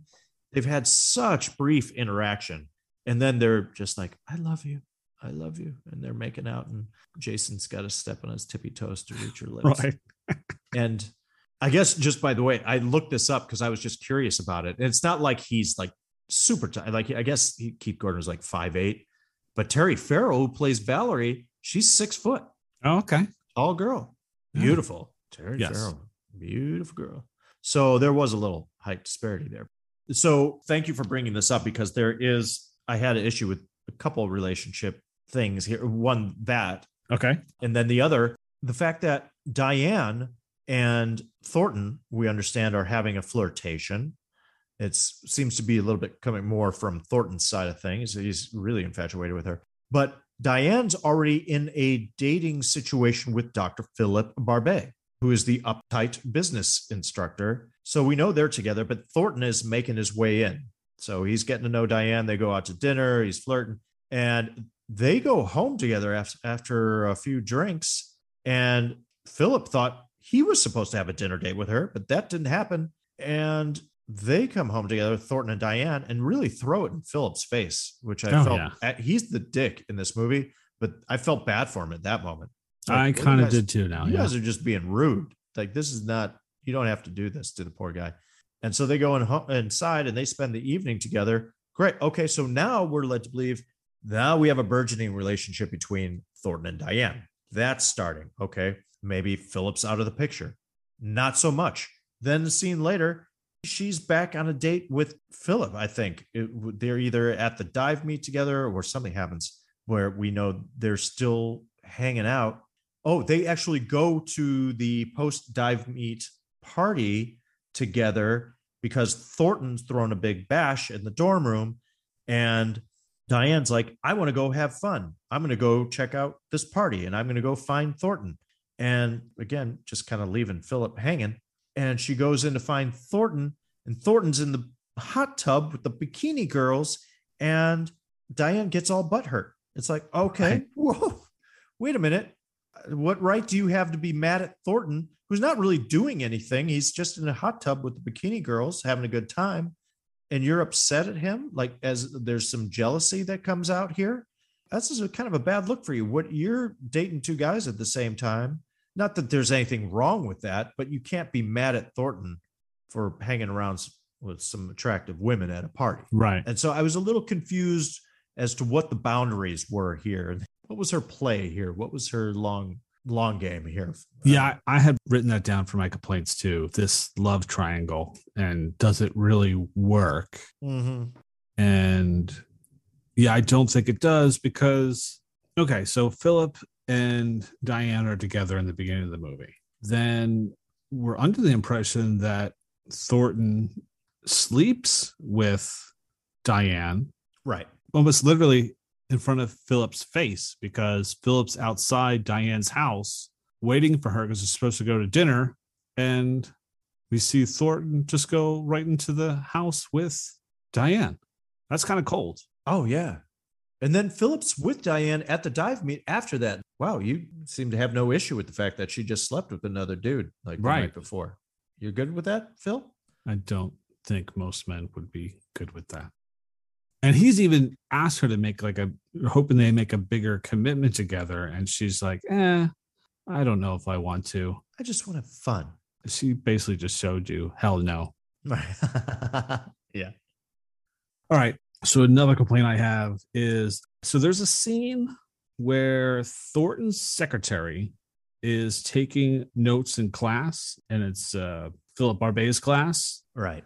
So Barbet's giving the class, and he hears the typing because she's literally dictating the whole class. And he comes up to her. It's kind of funny because you see Jason sitting with her, and he's not keeping his composure because he knows the secretary's in big trouble. Right. And Philip leans into the secretary and whispers in her ear, he's like, I want you to take this down. He says to her, under no circumstances that Thornton is going to pass his class.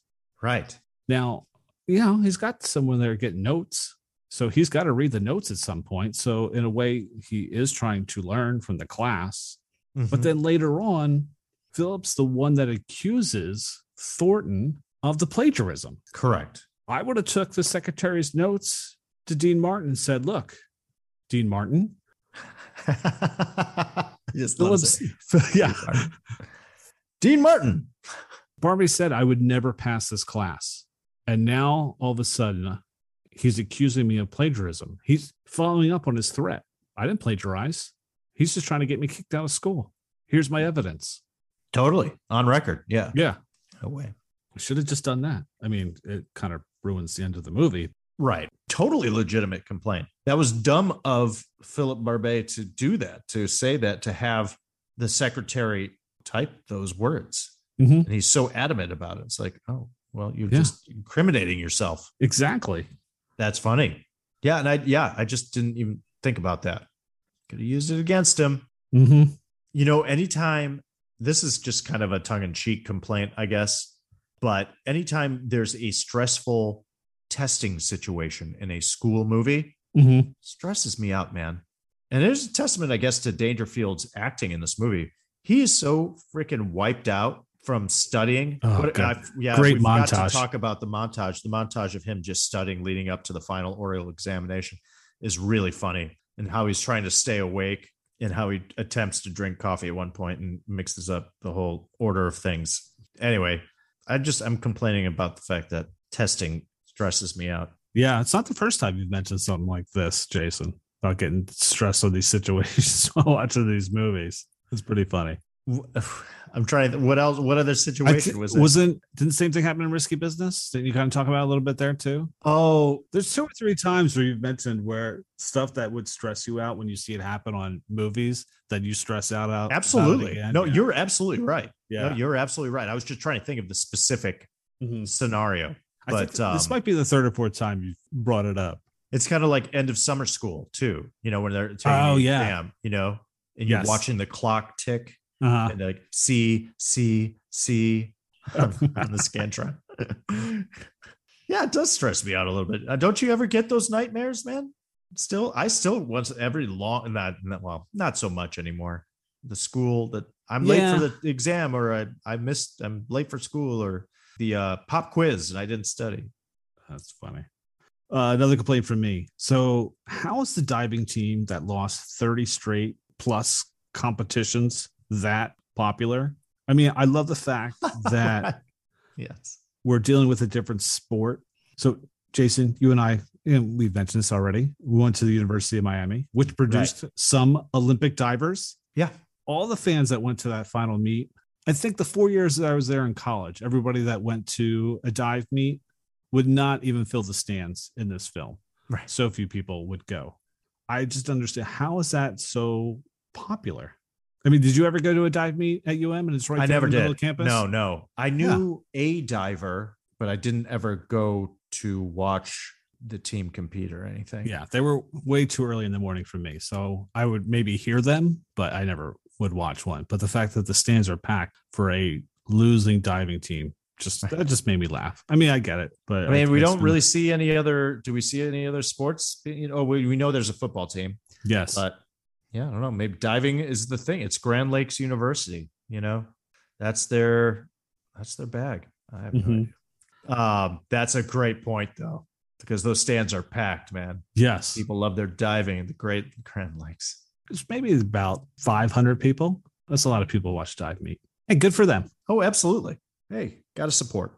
Yeah, and I love the fact that the Grand Lakes mascot is the Hooter. Like they're the Grand Lakes Hooters. Who comes up with those? It's just like, what?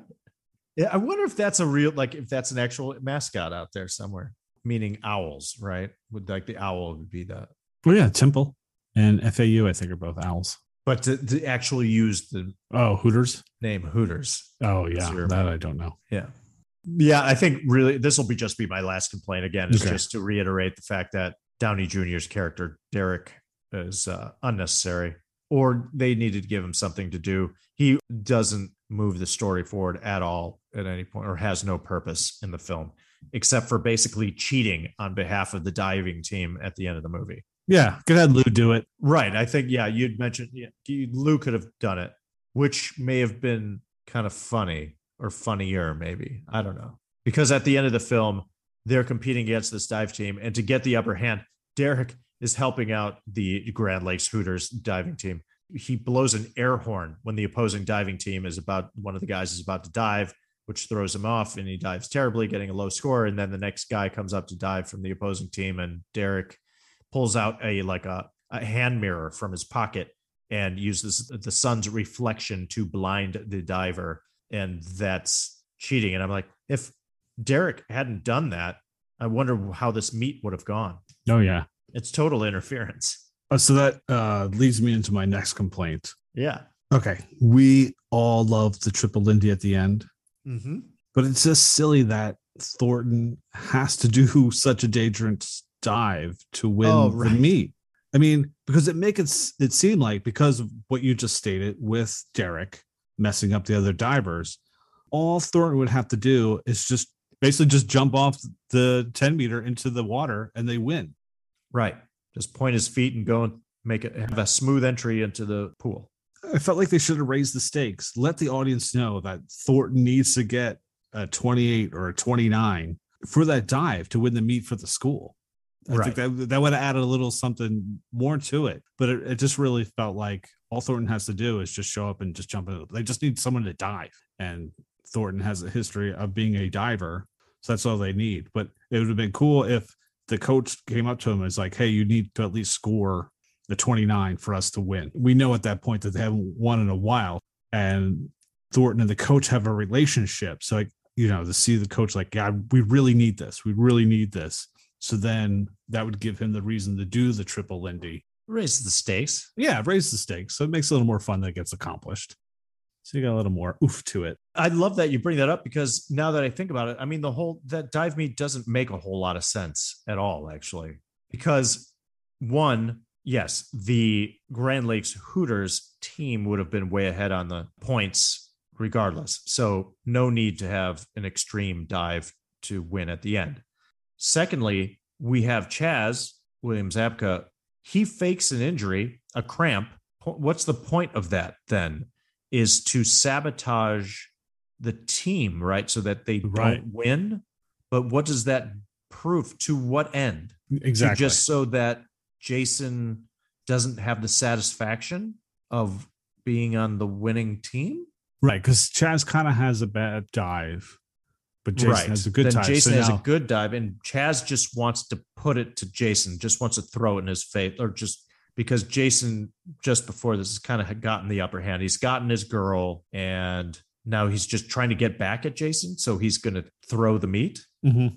Seems a little over the top for Chaz to throw the whole dive meat just to get back at Jason, but I guess that's the point. The point. Yeah.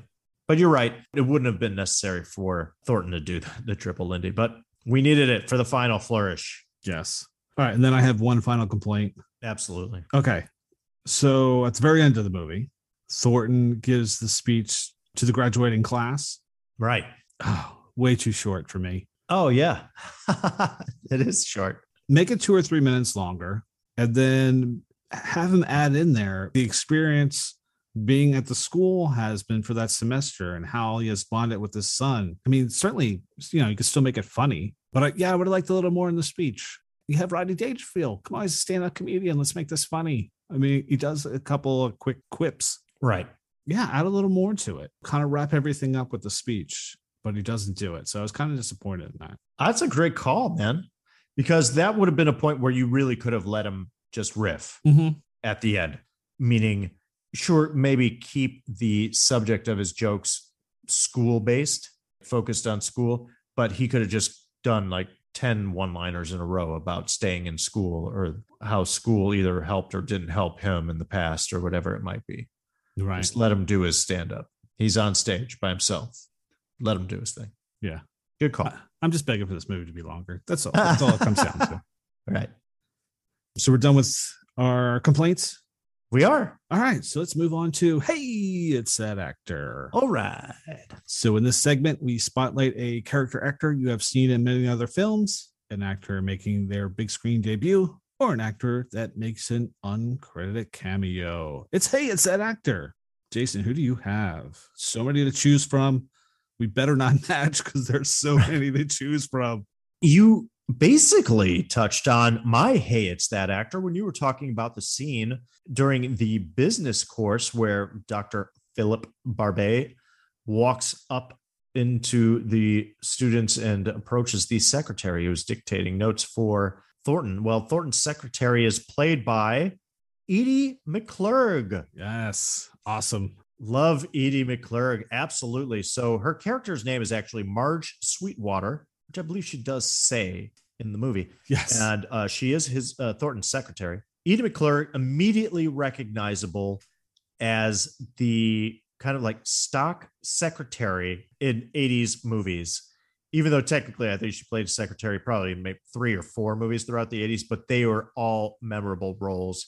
Edie McClurg, the red hair, that kind of a little bit higher pitched squeaky voice, yes, a little bit, because it's just funny when Barbet asks her, what are you doing? She's like, I'm taking notes for Mr. Villain. So yeah, man, let's go over her filmography really quick.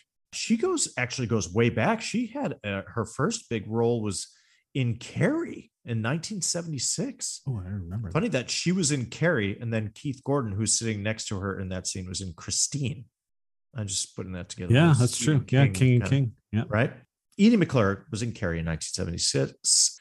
She was on the Richard Pryor show more than a handful of times in 1977. She was on WKRP in Cincinnati. This is old school, guys and girls. She was in The Secret of NIMH. She she plays Miss Wright. She does the voice of Miss Wright. She did a lot of voice work and a lot of animated film and television. That was in 82. She was in Mr. Mom as the checkout lady in 83. In 1986, besides playing Marge Sweetwater, secretary in this film, she's the principal secretary, Grace, in Ferris Bueller's Day Off. And then in 1987, she is the car rental agent in Planes, Trains, and Automobiles. God, that seems What so an funny. iconic scene with Steve Martin, who loses his mind on her. Great scene. She was also in She's Having a Baby in 1988, does the voice of Carlotta in The Little Mermaid in 1989. She plays the secretary again in 1991's Curly Sue. Clearly, she was liked by John Hughes. Let's just put it that way. Here's the kicker. In 1994, she plays the mother of the character Mallory, played by Juliette Lewis, in Natural Born Killers. And if she's Mallory's mom, that means she's the wife of Rodney Dangerfield, who played Mallory's dad. I forgot about that. And that's just a wild connection that Yeah. Dangerfield and Edie McClurg are husband and wife in Natural Born Killers. Just random. That is crazy. Like a reteaming, was it 7 years later? About that. 8 years later? There you go. Edie McClurg. We know her. We love her. And still working today. She's still with us. Check her out if you don't know. You'll when you see her, you'll know. Oh, yeah. And she has definitely stolen some scenes throughout the 80s. Big time. Who's your Hey, It's That actor? My Hey, It's That actor, we have not touched on this person at all yet. Servin Darden. And he played a small role as Dr. Barazzini. He was the professor who was trying to see if he could teach chimps to read and write. And Thornton was there to help as part of his lab project. And Dr. Barazzini kind of leaves Thornton with the chimps and tells them that, they're supposed to watch these videos and to take notes. And Dr. Barazzini comes back a few minutes later, and the chimps are eating pizza and watching wrestling. So, right. Yep. Thornton can't even do that right. But hey, we still love him. So Severin was one of the original cast members of Second City in Chicago. So that's an interesting fact. So his filmography, he had a lot of experience working with primates, as his most notable role was in the Planet of the Apes series, where he played Culp in 1972's Conquest of the Planet of the Apes, and then again in 1973's Battle for the Planet of the Apes. We saw Severin in season 1 of our podcast when discussing 1985's Real Genius. He played Dr. Meredith, who had a fondness for bunny slippers. Yes, absolutely. The role I know him most for is Van Helsing in the 1981 horror spoof Saturday the 14th, which is a terrible movie. But I'll admit, I watched it a ton of times because I had a huge crush on Carrie Mickelson, who played Debbie Hyatt, the daughter of the people that lived at the house. It was supposed to be a spoof of old horror, Universal horror classic monsters, and this family inherits the house and not knowing that all these monsters live there. It also starred Richard Benjamin and Jeffrey Tambor. Yeah. It's not a good movie, but I watched it more than I hate to admit. So, but yeah, that's Servin Darden. Serving me a bad movie there with Saturday the 14th. Oh, all right. So let's move on to, if we have anything left, been stepping on this all throughout, some facts and trivia. Yeah, right. Facts and trivia left we can share with our audience. Sure. We got some little tidbits, some little fun bits. The University of Wisconsin-Madison was used as a backdrop for the movie, although it was called Grand Lakes University. The diving scenes were filmed at the since demolished Industry Hills Aquatic Club in the city of Industry, California. Cool. Yes. And then also University of Southern California and California State University were also used for some of the interiors. And supposedly Rodney had applied to go to the University of Wisconsin. And he said, it took 40 years, but I finally got here. Nice.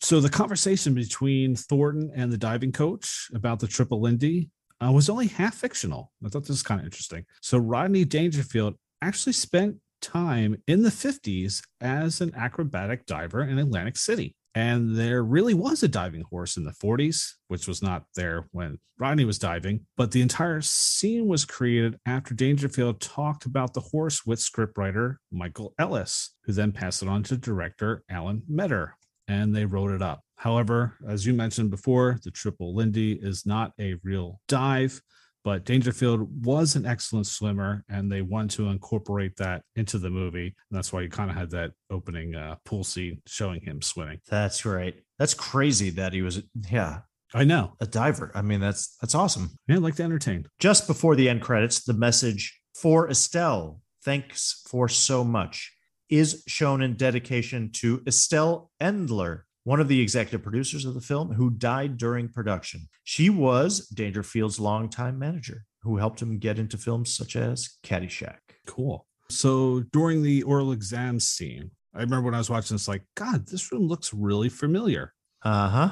Sure enough, it's the same room in which Alec Owens makes her successful dance audition in Flashdance from 1983. A movie we'll discussing at some point Absolutely. on this show. Love a girl named Alex. Oh, yeah. You and your. It's a thing, man. It's a thing. But yeah, I remember watching that scene. I'm like, why does this room look so familiar? Oh, completely. That's the first thought I had when I saw it. I was like, wait, is that the same hall where she did her audition? Yeah, I haven't seen that one in a while. Nope. The producers originally wanted Jim Carrey to play the role of Professor Turgeson, but he was later rejected as he was deemed too young for the part. And then I remember seeing the producer of the film was Chuck Russell. And I'm like, wait a second. Is that the guy who directed The Mask?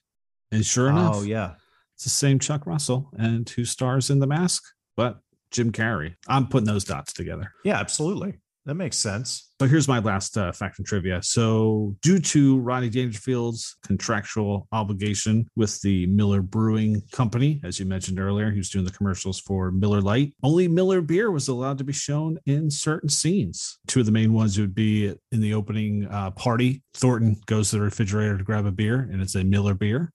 And then the scene with Rodney's party at the dorm, and the police or campus security show up, and Philip is there thinking they're going to break up the party, but nope, they're bringing in some Miller Lite to keep them well stocked. That's a great moment. Yep. Here's a little fun fact. Diane's house in the movie is the same one as the one used for the Doyle house where Jamie Lee Curtis babysat in Halloween. Yeah, I got to watch that again then. I need to go. Yeah, I didn't recognize it. See those houses back, like side by side. Yeah. In a photo, because it didn't jump out at me. No, it didn't at all. Maybe different color too. Yeah, or production design.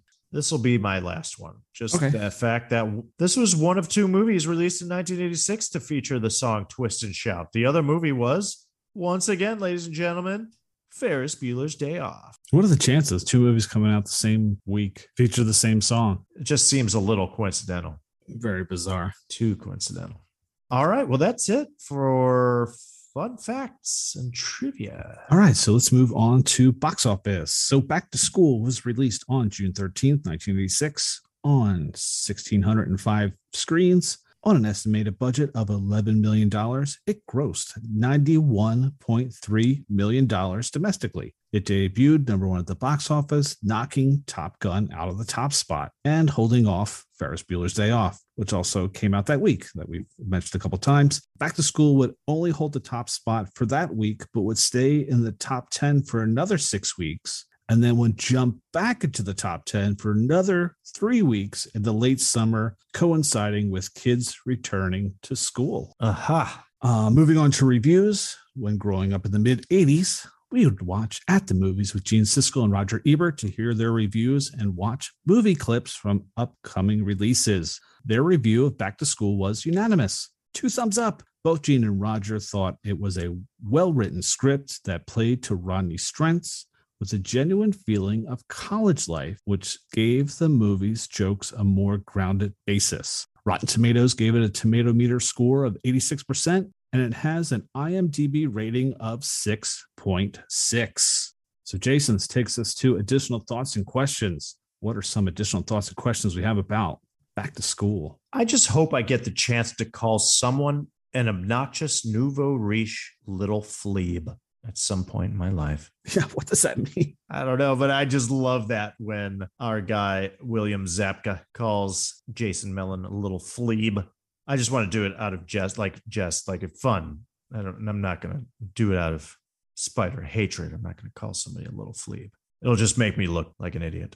I've got a couple other thoughts. What do you got for additional thoughts? I actually want to do a shout out to my mom. Yeah. Because as I mentioned in the beginning, my mom was a nurse for the city. You know, out of high school, she went to nursing school. And nursing school was a 2-year program, and then she became a nurse. So, after putting myself, my brother and sister through college, she actually went back to school Excellent. to get her bachelor's. So, see, you can go back at any time and finish your education. Shout out to mom. Hey, Mom. Excellent job. Thanks for all your hard work and service as a healthcare worker. That's great. So, speaking of people that are older that end up going back to school, let's talk about the older person goes back to school movies. Okay. Yeah. There's a bunch of them. I'm going to list off a few, and then maybe you can name your favorite, or maybe name one that I miss. Okay. But this list does not include body swapping movies. Okay. So that makes sense, because Yes. in those movies, obviously, the kid's going to school, but now like the old person is possessing the body of the young kid. I'm not counting those. So we've got Hiding Out in 1987. Big fan of that one. Yeah. Billy Madison in 95. Okay. I'm a big fan of that one. That's a funny one. Never Been Kissed in 99. That was Drew Okay, Barrymore. yeah. And then, man, one of the best of all time. Old School in Oh, 2003. yes. The Godfather. The House Bunny, Anna Faris in Okay. 2008. Larry Crown in 2011. That was Tom Hanks. I love this one. 21 Jump Street in 2012. 21 Jump Street with Channing Tatum and Jonah Hill. Funny movie. Life of the Party in 2018. That was Melissa McCarthy. And then Night School, Kevin Hart in 2018. Just to name a few. I'm sure I missed something in there, but No, good list. It's funny because after watching this, I was trying to think of, I was like, oh, why don't they kind of redo this formula? And I couldn't think of anything. And then you had the question. I'm like, oh, yeah, there is a lot of these out there. more than I thought, actually. Yes. So my number one choice would have to be Old School. That movie just cracks me up. And I used to do a 1-2 punch of that and Road Trip and just watch those back to back over and over again. Sure. Numerous times. Love those. And then my, I guess my dark horse would be Hiding Out. I think I've mentioned that one on the podcast a couple of times with John Cryer. A big fan of that one. I've watched that one a ton too. And I do look forward to doing that one on the podcast at some time. Great stuff, man. Yeah, it's hard to go against Old School. That one's for some reason in my mind. You know how, like I was saying, I package Ferris Bueller's and Back to School. I kind of package Old School and Wedding Crashers, the Vince Vaughn. Oh yeah, Duo Vince of Vaughn movies double there. feature. Yep. Yeah. So Old School is unassailable. It's just an all-time classic. But yeah, Billy Madison and then 21 Jump Street. I've watched 21 Jump Street more than a few times. That one gets me. But yeah, older person goes back to school. Cool. Okay. So here's my first question for you, Jason. So what was your favorite elective class in college? Not from your major, but yeah, Wow. an elective class. In college, it was like a social studies course. I believe the subject was minorities, crime within minorities, but it was a focus on that, I believe. It was very interesting. Had a great instructor, and it was just something I was a little bit more interested in studying. I'm not sure if it was even that particular, it was even that specific, but I was just a little bit more interested in the criminal justice system and how it works, I suppose. Not very interesting, I guess. How about you? Mine would have been art appreciation. Those classes I liked. I literally still have the books from those, and they're new. I didn't get the underlined ones. I got the new ones because of this movie. I always try to That's buy great. new books. Yeah. Then I had one that was like the history of religions, which I thought was kind of fascinating because you learned all about the different religions and what they believed. And there's so many religions out there I didn't even know existed. So that was kind of fun. So yeah, I would say those are my top two: the art appreciation and the history of religion. Good stuff, man. I remember I did take a course that dealt with, God, I can't even remember now. It was all about the EPA, the Environmental Protection Agency. I don't know how I ended up taking that course. Wow. Yeah. That was another kind of like a social studies type of course somehow. Fascinating. Anywho, any other fun additional thoughts or fun deep questions? Yes. Jason, Bill, have you ever made a sandwich where you scoop out the inside of the roll to fit in more food? no, and I want to immediately after seeing this movie. I was the exact same way. What a great idea. It's so stupid and awesome. It's like when I go to get a meatball sandwich, I should tell them, scoop out the bread, put it on the side or whatever. Yeah, get a little more sauce in there, throw in some more meatballs. Yeah, because then your roll doesn't break. Yeah, no, you create a little bread canoe. Yeah. As soon as I was watching, I'm like, why have I never done that? I'm going to Subway and orders 6-inch turkey and cheese. You dig it out. Make a little room for some extra veggies and I don't know, make it a foot long. I forgot to mention this earlier when you were talking about the Lou Jason scene. Yeah. This is a line that Lou has in there where he talks about his own kids. And he's like, yeah, I had 2 kids. And one of them I put through college. The other one I put through a wall. Right. I'm nice, but I'm tough. Yep. Yeah. Yeah. It's like 2 back-to-back hilarious lines there in that moment that, like I said, you almost made me cry during. Thanks. I feel kind of good about that. I guess I gave a good performance in that moment. All right. Anything else for thoughts or questions? I don't think so, Bill Van. All right. So let's move on to our rating. So, Jason, on a scale of 1 to 5 triple Lindy's, what do you give Back to School? You know what? I'm giving it a solid 4 triple Lindy's, man. It's for Dangerfield's comedy, charisma, and charm. The father-son relationship. Sally Kellerman's just so affable, just so warm. Such a fun premise. This is an easy, breezy watch. I fully recommend it. I have 4 triple Lindy's myself. And Awesome. The selling point is, it's Rodney Dangerfield. They touched on it in Caddyshack on how to use him, but here they got it 100% right. And if you're a fan of Rodney Dangerfield, this is the movie to watch. This is Rodney Dangerfield on the screen for 96 minutes. Yeah. It's a must watch. It's funny. It's still funny. Like I said, it holds a special place in my heart. Even outside of that, it's a lot of fun. Great call. All right, so I think that about wraps it up for this week's episode and our back-to-back to school miniseries. As always, thank you so much for listening. Please take the time to subscribe, give us a review, and rate us. Those subscribes and reviews really help us to continue producing this show. If you want to reach out, you can email us at all80smoviespodcast@gmail.com. Please send us your feedback, questions, movies you want us to cover, or recipes to share. You can follow us on Facebook Meta at All 80s Movies Podcast or tweet us at Podcast All 80s. All right, so our next episode, we're going to take a little break, but when we come back, we will be discussing the 1984 space comedy, The Ice Pirates, starring Robert Urich, Mary Crosby, and Michael D. Roberts. We hope you join us again. Have a totally great week, everyone. Waiter, can you bring us a pitcher of beer every 7 minutes until somebody passes out? And then bring one every 10 minutes. Thanks for staying up with us. Good night, world.